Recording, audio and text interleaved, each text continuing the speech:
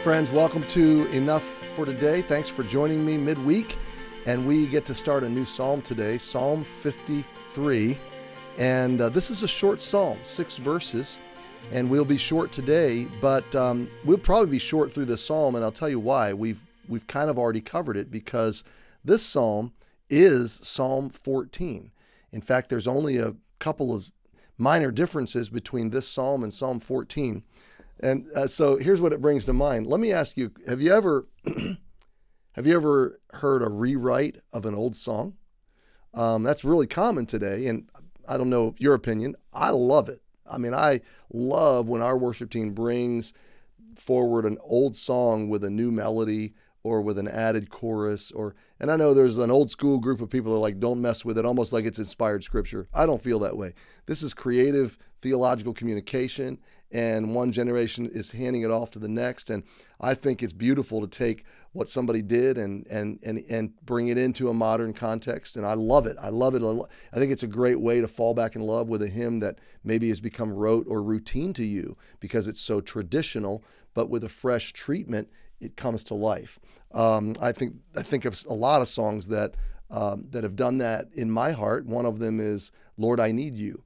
It's a rewrite, but a beautiful one, and it really brought it to a whole new place in my heart. Well, there's a biblical precedent for doing that. So before you get too hard on the worship leaders and musicians that are doing it, recognize that's what was done with Psalm 53.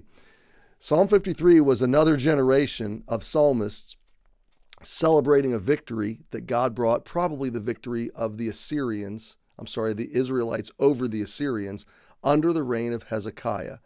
Isaiah 37 is the story there, but the Assyrians have come down from the northern part of Israel. They've overrun they've consumed all the northern tribes. They've come all the way through Samaria, right to the borders of Judea, and right really to the walls of Jerusalem. They surround Jerusalem with thousands upon thousands upon thousands of Assyrian soldiers, and there's no hope. And Sennacherib, the king, is threatening and taunting and scorning God and mocking God, and don't think your God's going to deliver you. Your God hasn't delivered anybody from me. I'm greater than your God, and no God of Israel can triumph over me. And he's just an arrogant fool. And Hezekiah goes to God, lays out the threatening letter, begs for mercy and wisdom. God says,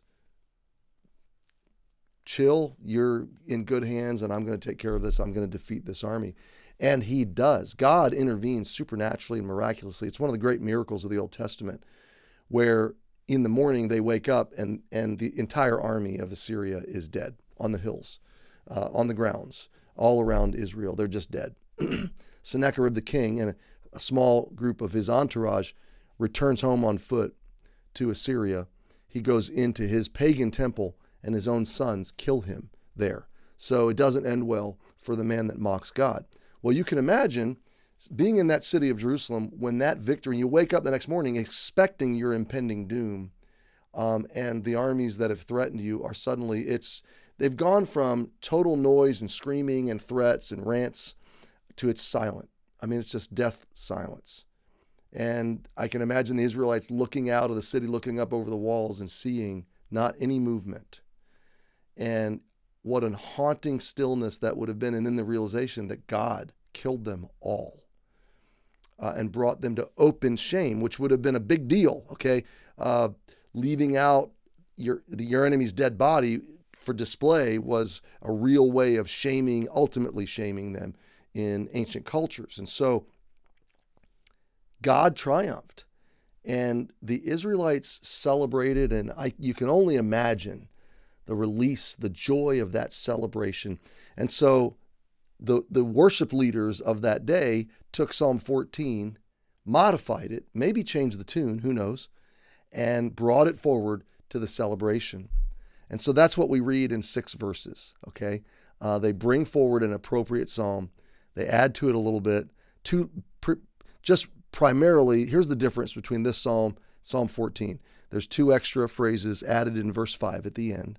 And then the word for God, instead of Jehovah, the word for God used in this psalm is Elohim, which means God of covenant. It's to say God kept his promise, okay? So our tradition when we introduce a new psalm is to read it, and then I send you into your day. And this is just 6 verses, and we will call it for today, but something to meditate on, and then we'll probably be quick through this psalm because we've covered Psalm 14 already, okay? So let's read it together. The fool hath said in his heart, there is no God. Corrupt are they, and have done abominable iniquity. There is none that doeth good. God looked down from heaven upon the children of men to see if there were any that did understand, that did seek God.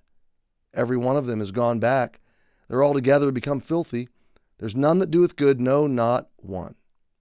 Have the workers of iniquity no knowledge, who eat up my people as they eat bread? They have not called upon God. There were they in great fear, where no fear was. For God hath scattered the bones of him that encampeth against thee. Thou hast put them to open shame, because God hath despised them. Oh, that the salvation of Israel were come out of Zion. When God bringeth back the captivity of his people, Jacob shall rejoice, and Israel shall be glad. So a song of celebration, recognizing the destitution of men, recognizing the victory and the grace of God, recognizing the sovereign power and intervening providence of God, and then really foreshadowing the end of all captivity. Not just temporary captivity, but the end of all captivity. Oh, that salvation of Israel will come out of Zion. When God brings the captivity of his people, Jacob shall rejoice. Interestingly, when they sang this song, the southern kingdom had not gone into captivity yet. That was still some years away and would happen under Nebuchadnezzar with Babylon. And then 70 years later, the captivity would return. And don't you know that this psalm was resurrected and brought back out for celebration when those captives returned to Israel to reconstitute their nation. So much here to meditate on, but the ups and downs of life and God's strong confidence, God's strong salvation that holds us together. Hey, think on these things today. Thanks for joining me. We'll see you tomorrow.